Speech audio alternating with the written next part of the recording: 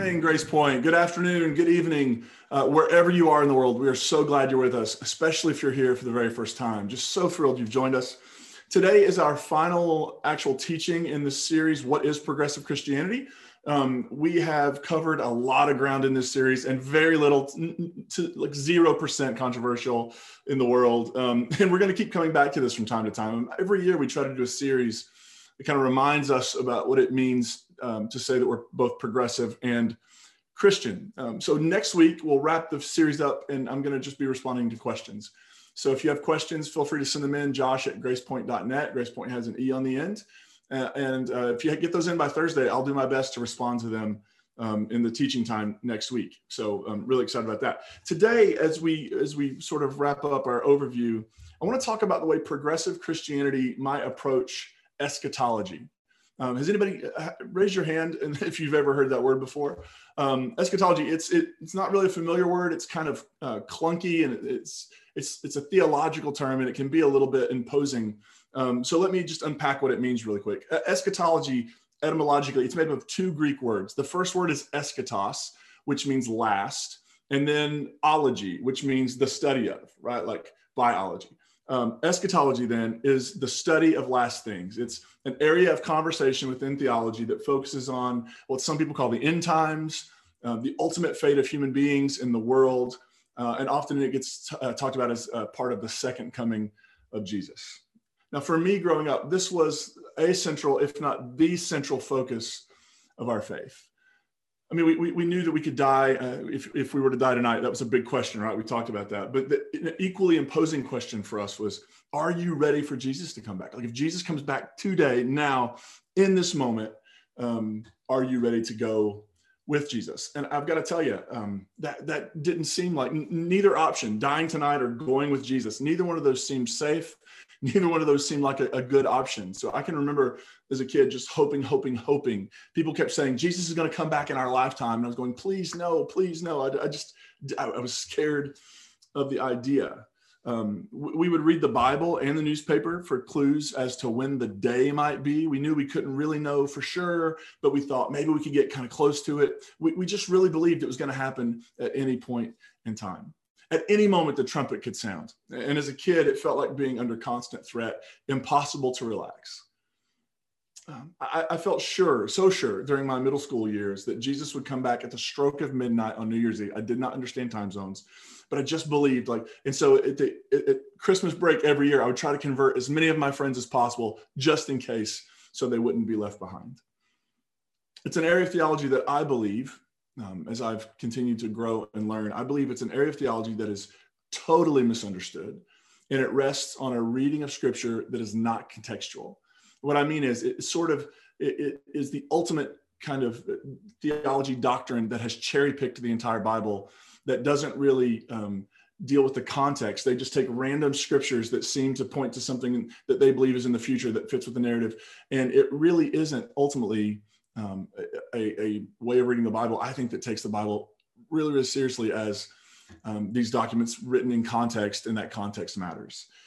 I love this quote from Fred Craddock, the great preacher. He said, many people are obsessed with the second coming of Jesus because deep down, they were really disappointed in the first one. Many people are obsessed with the second coming because deep down, even if they won't admit it, they were really, really disappointed in the first one. Is that true? I mean, since I was old enough to remember, I've heard people say things like, the first time Jesus came like a lamb, but he's coming back like a lion. Some people even lick their chops at the prospect of this idea that Jesus is coming back to settle a score. Yeah, he came the first time and we were really mean to him, and he's going to come back. And this time he's getting all that stuff about loving your enemy and praying for those who persecute, all that stuff.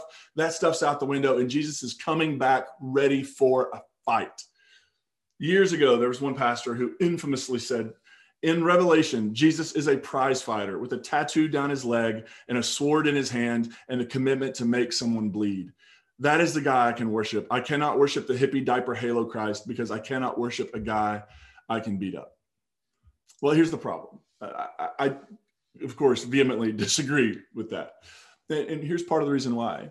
That view says that how Jesus came into the world in the first century was in some way deficient. And now Jesus is going to come back. And when Jesus comes back, Jesus is going to be so angry, and he's going to be so violent and so vindictive that we can't. And for some Christians, this is a hopeful message. This is exciting. We've tried to be good our whole lives. Now Jesus is going to come and get revenge for everything that's ever happened. Here's the problem with that version of Jesus. This whole lion. He was the lamb, and now he's the lion ready to attack. It actually doesn't pay close attention to the text. Notice this line from Revelation chapter 5. And there's a whole sort of context of they're trying to figure out who could open these seals. And we're not going to get into that this morning, but the writer of Revelation is deeply concerned that nobody's worthy to do this job. And he's weeping. Then one of the elders said to me, "Don't weep. Look, the Lion of the tribe of Judah, the root of David, the descendant of David, has emerged victorious so that he could open the scroll and its 7 seals." Then, in between the throne and the 4 living creatures and among the elders, I saw a lamb standing as if it had been slain. Here's what we miss. Revelation isn't saying that Jesus was a lion or was a lamb and is going to be a lion. What Revelation is arguing is that the true lionness, I guess, is the lamb. The lion is a slain lamb. In Revelation, Jesus hasn't changed, right? What I think the writer's getting at is that his commitment to nonviolence, even in the face of his own execution, his refusal to take the way of self-preservation when the chips were down, he embodied a kind of courage that in its most awful forms, violence just can't embody. Because it doesn't take courage to pull out a sword and start hacking. I think about this from time to time when I'm in a store or a restaurant, and this happens more and more, and somebody walks in and they're carrying a gun on their hip for all to see, right? They've got a holster and they've got a gun, and they're kind of walking around with it. I never look at that and say, wow, that is a person of courage. I usually think, wow, they must be really afraid and insecure to feel the need to do that, to feel the need to carry around a weapon of death all the time for all to see. Violence, beating up your enemy, isn't courageous. It's actually the opposite. It takes great courage to be nailed to a cross. It takes great courage to pray for your executors, Father, forgive them. It takes great courage to not just match eye for an eye and tooth for a tooth. And yet we see that in Jesus. And in Jesus, the lamb that was slain, we see embodied the courage of the Lion of the tribe of Judah. And so I wanted to just sort of dispel that myth right away that Jesus is somehow the way Jesus was a mistake, and then there's violence coming at the end. I don't think that's even close to a good reading of the Bible. With all that said, when we look at the writings of the New Testament, there is a recurring theme that the eschaton, which is just a way of saying the end, eschatology, eschaton, that the end is going to happen at any moment. That seems to be what they thought. Both Paul and the early Christian community, and even in the Gospels, in their writings, it seems like they believed that during their lifetime, the end would come. So they would have said, we're living in maybe the end times. I want to read, so the first, one of the texts people draw from, it's in Mark 13, Matthew 24, it also pops up in Luke, where they think Jesus is predicting the end, what the end will be like. And so there are 37 verses, I think, to this chapter. I know that's really long, but I want to read it just as a way of giving us sort of an understanding as we keep going, where this theology comes from and sort of how it gets brought into the world. So in Mark 13, this is called the little apocalypse because the book of Revelation is the big apocalypse. So Mark has a little apocalypse. And in Mark 13, this is during Holy Week, on Tuesday, I believe, of Holy Week. And so Jesus is moving toward his crucifixion. As Jesus came out of the temple, one of his disciples said to him, "Look, teacher, what large stones and what large buildings." Then Jesus asked him, "Do you see these great buildings? Not one stone will be left here upon another. All will be thrown down." Now, so just to give you an understanding of these, the disciples are interested in how big these stones are. The Jewish historian Josephus, he records that the stones for the temple, and he was known to inflate numbers, were 68 feet long, 9 feet high, and 8 feet wide. Now, what's interesting, archaeologists have actually discovered a stone from the temple area that is 40 feet long, 10 feet high and 14 feet wide with an estimated weight of 500 tons. So that's just one stone. And so the disciples are marveling at this structure and how big it is and how big the stones that comprise it are. And Jesus says, look, I'm going to tell you something. Not one stone will be left on another. This whole thing is going to come down. When he was sitting on the Mount of Olives opposite the temple, Peter, James, John, and Andrew asked privately, tell us when this will be. And what will be the sign that all these things are about to be accomplished?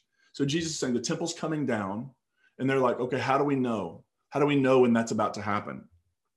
Jesus said to them, beware that no one leads you astray. Many will come in my name and say, I am he, and they will lead many astray. When you hear of wars and rumors of wars, do not be alarmed. This must take place, but the end is still to come. For nation will rise against nation and kingdom against kingdom. There will be earthquakes in various places. There will be famines. This is but the beginning of the birth pangs. As for yourselves, beware, they will hand you over to councils, and you will be beaten in synagogues, and you will stand before governors and kings because of me as a testimony to them. And the good news must be proclaimed to all nations.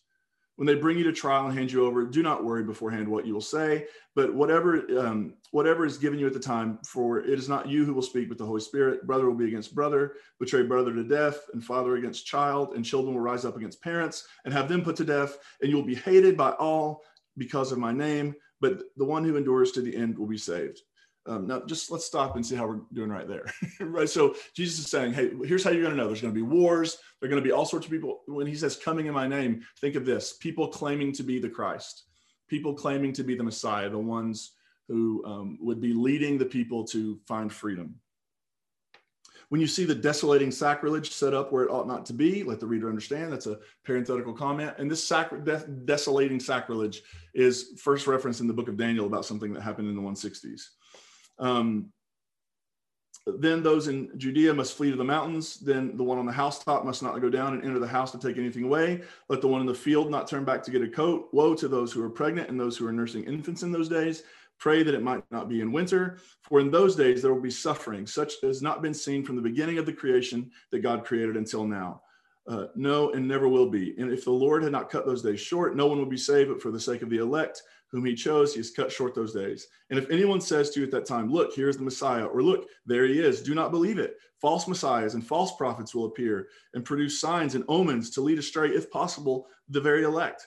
But be alert, I have already told you everything. But in those days, after that suffering, the sun will be darkened, and the moon will not give its light, and the stars will be falling from heaven, and the powers in the heavens will be shaken. Then they will see the Son of Man coming in clouds with great power and glory. Then he will send the angels and gather his elect from the four winds and from the ends of the earth to the ends of heaven. I'm going to stop right there. So Jesus is saying, here's what's going to happen. False messiahs, false Christs. There's going to be all sorts of, even almost as if earth itself is crying out in pain. And when that happens, Jesus says, the sign of the Son of Man coming on the clouds will be seen. And of course, this is all language from the book of Daniel. Here's what I want to say about that. I'm not going to go verse by verse and break all that down. I just want to say this. The first Christians believed they were living in the end times, and I think they were right. They believed the end would come in their lifetime, and I believe they were right, because they weren't talking about the end of the world. That wasn't really even a category for them, the end of the world, as if all this just goes away. They were talking about the end of an age, the end of the age. Listen to how Matthew phrases this exact same conversation with Jesus and his disciples. Matthew 24, when he was sitting on the Mount of Olives, the disciples came to him privately saying, tell us, when will this be? And what will be the sign of your coming and of the end of the age? They aren't asking about the end of the world. They're operating out of an understanding that they are living in, and to use the Hebrew terms, they're living in olam hazeh. Olam hazeh is a way of saying this world or this age. It's the thing we wake up in every day, right? It's the reality that we exist in. And they were anticipating something called olam haba. And olam haba means the world or the age to come. There are all sorts of perspectives on this among the prophets. Some saw the age to come as a time of peace and unity, a time when swords would be beaten into plowshares, a time when predator and prey would live side by side, not threatening one another, non-violently, a time when all the world would be brought up into this reign of peace and prosperity and goodness. Other prophets warned, and Jesus sort of quotes one there in Mark 13. Other prophets warned that the day of the Lord would be darkness and not light, that it would be a moment of judgment because the injustice in the land was so great. And Jesus' message, I think, falls in line with this. He called for and enacted the first vision. Jesus is saying, I'm coming to make you aware of the peaceable kingdom, the inclusive kingdom, right? But it's not somewhere else. It's not anywhere else. Jesus came and said, essentially, let me give you eyes to see. See this, repent, change your mind, begin to think differently about how we interact with one another and our enemies in the world. So Jesus called for and enacted this vision of a peaceable kingdom. But in places, and Mark 13's one of them, he warned that the opposite was possible. If they chose to follow the path of violence, Jesus warned that life as they know it would end. So this coming age, this age to come, it could be good and beautiful. It could bring unity and peace and equity to the world, or it could bring darkness and suffering and loss. And essentially Jesus, Mark's Jesus in this case, is giving, so Mark wrote around the year 70. And around the year 70, here's what we know, that in the year 66, the Jews revolted against the Roman Empire. And so they actually were winning for a bit. But what we know is in the year 70, the Romans put down that rebellion. They ended it. And when they did that, they destroyed the city of Jerusalem and they ripped down the temple block by block, stone by stone. And so the Gospel of Mark was written around either just before or just after, I lean toward just after the events of 70, where the temple has been destroyed, the city has been destroyed, life as they knew it is completely over, right? And the first Christians saw this event, the destruction of the temple, the destruction of Jerusalem. They saw this event as a vindication of Jesus's message, because Jesus called for nonviolent resistance against Rome. So think about this. As they're watching everything fall apart, the first Christians are going, if we had listened to Jesus, if we had chosen the path that would lead toward the nonviolent path, maybe, just maybe, this wouldn't have been the thing that happened. But we didn't listen to Jesus. And because we didn't listen to Jesus, now there's suffering. And while the sun wasn't blotted out, this language of the darkness and not light, I mean, it's powerful language to describe the end of the world as they knew it. The end of life, the end of an age. And so that line that says, you will see the Son of Man coming in the clouds with great power and glory, it's a line from the book of Daniel. And it's not to say that sometime in the future, there's going to be this event where Jesus drops down on a cloud. What it's saying is, using language from the Hebrew Bible, it's saying that Jesus was right. And that this moment is vindicating his message. Everything he warned about, the way he lived his life, the way he engaged his work and his mission, were right. That if we had listened, everything could be different. But because we didn't, we are now, those who live by the sword, Jesus said, will die by the sword. So here's what I want to say about the Bible and the end times and all of that. The Bible does not predict an end as much as it presents us with options about how we will choose to live in the world. The Bible doesn't predict the end of the world. It's essentially giving us options and telling us where those options will lead us. One of the questions people ask me sometimes is, do you believe Jesus will come back someday? And my response is pretty consistent every time. I don't think he ever left. So it's hard to come back when you haven't left. I don't think the presence of Jesus has ever been away from us.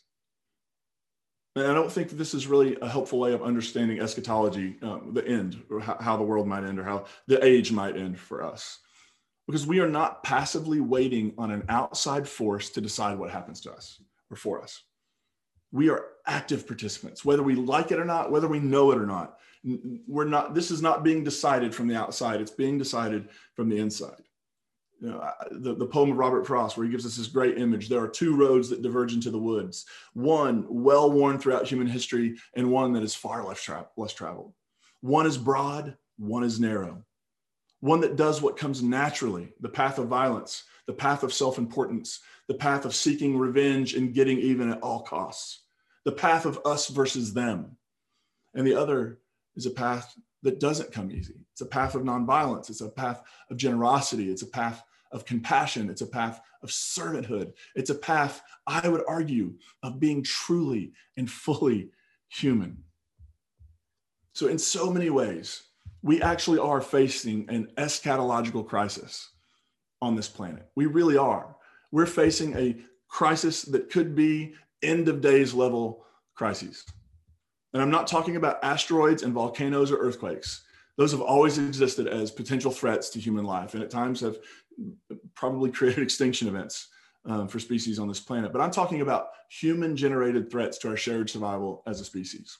And so I just want to run down a few of the things that I think, if we say, gosh, this whole way of we're just waiting around passively for somebody to return to do something, that's not the case. We're actually participating in the world. We're deciding what the next age will look like. This is this age. What is the age to come going to be? Is it going to be peace and unity and prosperity? Or is it going to be violence, death, and destruction? And I think one of the biggest threats to our shared survival is the proliferation of violence.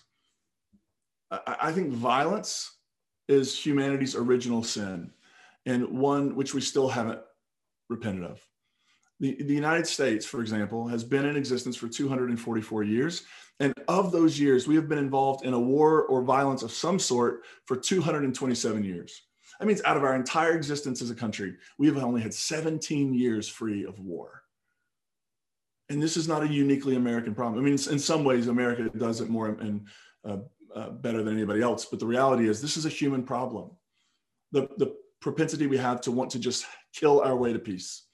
This belief that if we just have bigger weapons than the other guy, then we can somehow win and create peace on earth. That's just not how it works. Right? We own more nuclear weapons than it would take to actually end all life on earth. Like, why in the world would we own so many nuclear weapons that it would kill life on earth and then have some left over? I think another potential crisis, eschatological end of the age crisis we face is the climate crisis. We are creeping toward a planetary disaster of our own making. And while lots of people have eyes to the sky looking for planet B, and I love those articles and I love reading about all these exoplanets they're discovering and maybe life could be harbored there, but here's the problem. While scientists are looking for a place for humans to go colonize if it's habitable, the problem is it really won't matter if we don't learn the lessons that have put this planet in peril. So if we go find a new planet and nobody's on it and it's ours for the taking, the reality is we're just going to damage and destroy that one too, until we learn the lessons that have put us in this place. Of course, we all know we've been living in a global pandemic. We've been languishing in this for almost a year. And many of us, me included, we've had COVID. More than 500,000 people in America have died as a result of COVID. And we are finally seeing progress. We are finally seeing many committed to following guidelines because we now have vaccines that are being distributed. And it seems like we are so close. And yet other people, Texas, are going back to normal, not caring about the human cost. The economy trumps humanity for them. And so we have lived through this pandemic, and yes, we're making progress and I hope it's almost over. But the reality is that at some point, something else is going to come up. And we have to ask the question, can we put our sort of self-important, ego desires to just do life as normal aside when it comes time? And can we live for the common good? Because I think that is what keeps an eschatological crisis at bay. We also have increasing economic disparity in the world. And study shows that in societies like ours here in America, with large gaps between the rich and the poor, both groups are affected adversely. When the gap widens between the rich and the poor, the health of both groups are affected adversely. It's really, really fast. We are so connected that we don't even realize it. We are so deeply interconnected. Our existence depends on one another in ways we can't imagine. I think misogyny, patriarchy, homophobia, and xenophobia are also threats, eschatological threats to us. It's 2021, and we still have so far to go. And unity, ultimately, that vision of a world at peace and justice and equity and prosperity, that world is not possible until we face the very real issues of prejudice and biases that plague our world. Right? Lion cannot lie down with lamb until we actually deal with the issues that are preventing that from happening. Right? We cannot say, well, the white supremacists and then their victims lie down side by side. No. There has to be truth told about that. There has to be repentance around that. There's so much work to do. And while I long for a world of unity, we're not going to get there by ignoring the very real issues that have plagued this country since before our inception. And I'm going to say white supremacy and white Christian nationalism specifically. I mean, race, we know this, racism isn't new in America. It's our country's original sin. And over the past 4 or 5 years, it seems white supremacists and specifically white Christian nationalists have been violently asserting themselves because they've been getting the message that they have friends in Washington. January 6th was an all too frightening reminder that we have way, way farther to go than any of us would like to pretend. And I think all of these things present a real threat to our shared life, not just in America, but to our shared life on this planet. And I know it all sounds pretty heavy, and but I actually think it's the reality of the situation. But I absolutely refuse to give in to despair. I refuse to give in to the belief that we are just doomed and there's no way to solve these issues that we face. I refuse to believe that. As a progressive Christian, I am eschatologically hopeful. Try saying that 5 times fast. I am eschatologically hopeful. Here's what that means. I do believe that a world of peace and justice is possible. I will spend the rest of my life, I hope, advocating for, working for, trying to embody that world as best I can. The solution to so many of these threats that we face is already present within us. And in the event of an asteroid, we'll just call Bruce Willis. And if you weren't around in the 90s, you probably don't get that reference. But one of the reasons I'm hopeful is because the Jesus movement began with a group of people who had very little in common. I mean, if you look at the group of Jesus' disciples, you have fishermen and tax collectors, right? You have people who were, the tax collectors had been known to overcharge the fishermen, right? The fishermen struggled to make it because of tax collectors. And Jesus has zealots, people who are advocating violent resistance, and Jesus' movement is nonviolent. And we see all of these interesting personalities come together, and they had little in common, but they came together and they lived differently. They created a different kind of community. They lived as if the kingdom was already present, because it was. Now hear this. They lived because the kingdom, they lived as if the kingdom were already on earth as it is in heaven, because as they lived, they were enacting it. We do not have to wait for something to fall out of the sky. We can make choices now that choose to live as if the kingdom were already here on earth as it is in heaven, because when we live in those ways, the kingdom is already here on earth as it is in heaven. That whole, I'm not going to do anything because it's all almost over anyway, approach is self-fulfilling prophecy. I've heard it my whole life. Like there's no use to get really tied to anything because Jesus is going to come back at any moment and take us all away. Right? That do nothing because it's almost over. It's a self-fulfilling prophecy. And we don't have to take that approach. What if Christians decided to make the work for justice, and I'm talking economic justice, climate justice, healthcare justice, equity, what if we made that central to what it means to be Christian? Because what we've been talking about throughout so many of these sermons in this series is that there is no such thing as a gospel that isn't social. There is no such thing as good news that doesn't affect how we actually live in the world. There is no good news if it doesn't deal with hungry bellies and people who are experiencing homelessness. There is no good news if it doesn't deal with injustice and inequality and a lack of equity in the world. Gospel is always social. What if we made that central for us to what it means to be Christian, so that in our community, how we live with one another, we are already living as if the kingdom were here because it already is? What if we took seriously Jesus' call that said, seek first and foremost God's kingdom and God's righteousness? By the way, righteousness literally means justice. Seek God's kingdom, God's way of ordering the world, inclusive, expansive, generous, and pursue God's justice because God cares about justice in the world. So the question, are we living in the end times today? I was doing a little research online and I read that the Bulletin of the Atomic Scientists says on the doomsday clock, you are aware of the doomsday clock that's sort of ticking down to the point of no return for humanity. They say that the doomsday clock is 100 seconds till midnight, less than 2 minutes till midnight. And of course, midnight is very, very bad. And this clock represents these human the reality of human generated threats to our existence. So not exterior things that might come from space or whatever, but just the things we do on this planet right now that threaten our existence. 100 seconds to midnight, we are teetering on the brink of some really bad stuff. Are we living in the end times? Only if we decide to be.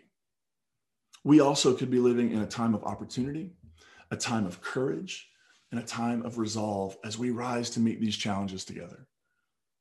These words from Martin Luther always come back to me in these discussions.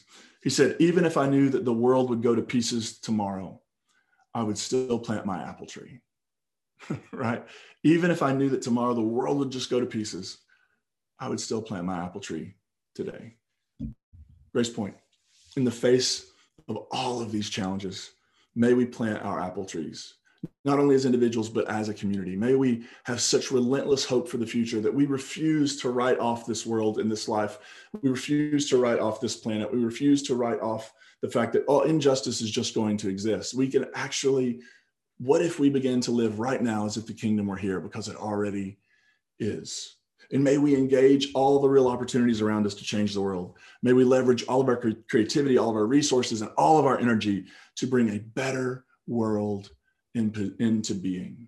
Are you with me, Grace Point? Because I believe that this is not only possible, but together with the Spirit moving us forward, it is not only possible, but it is likely, if we actually engage, that we can make a difference in this world.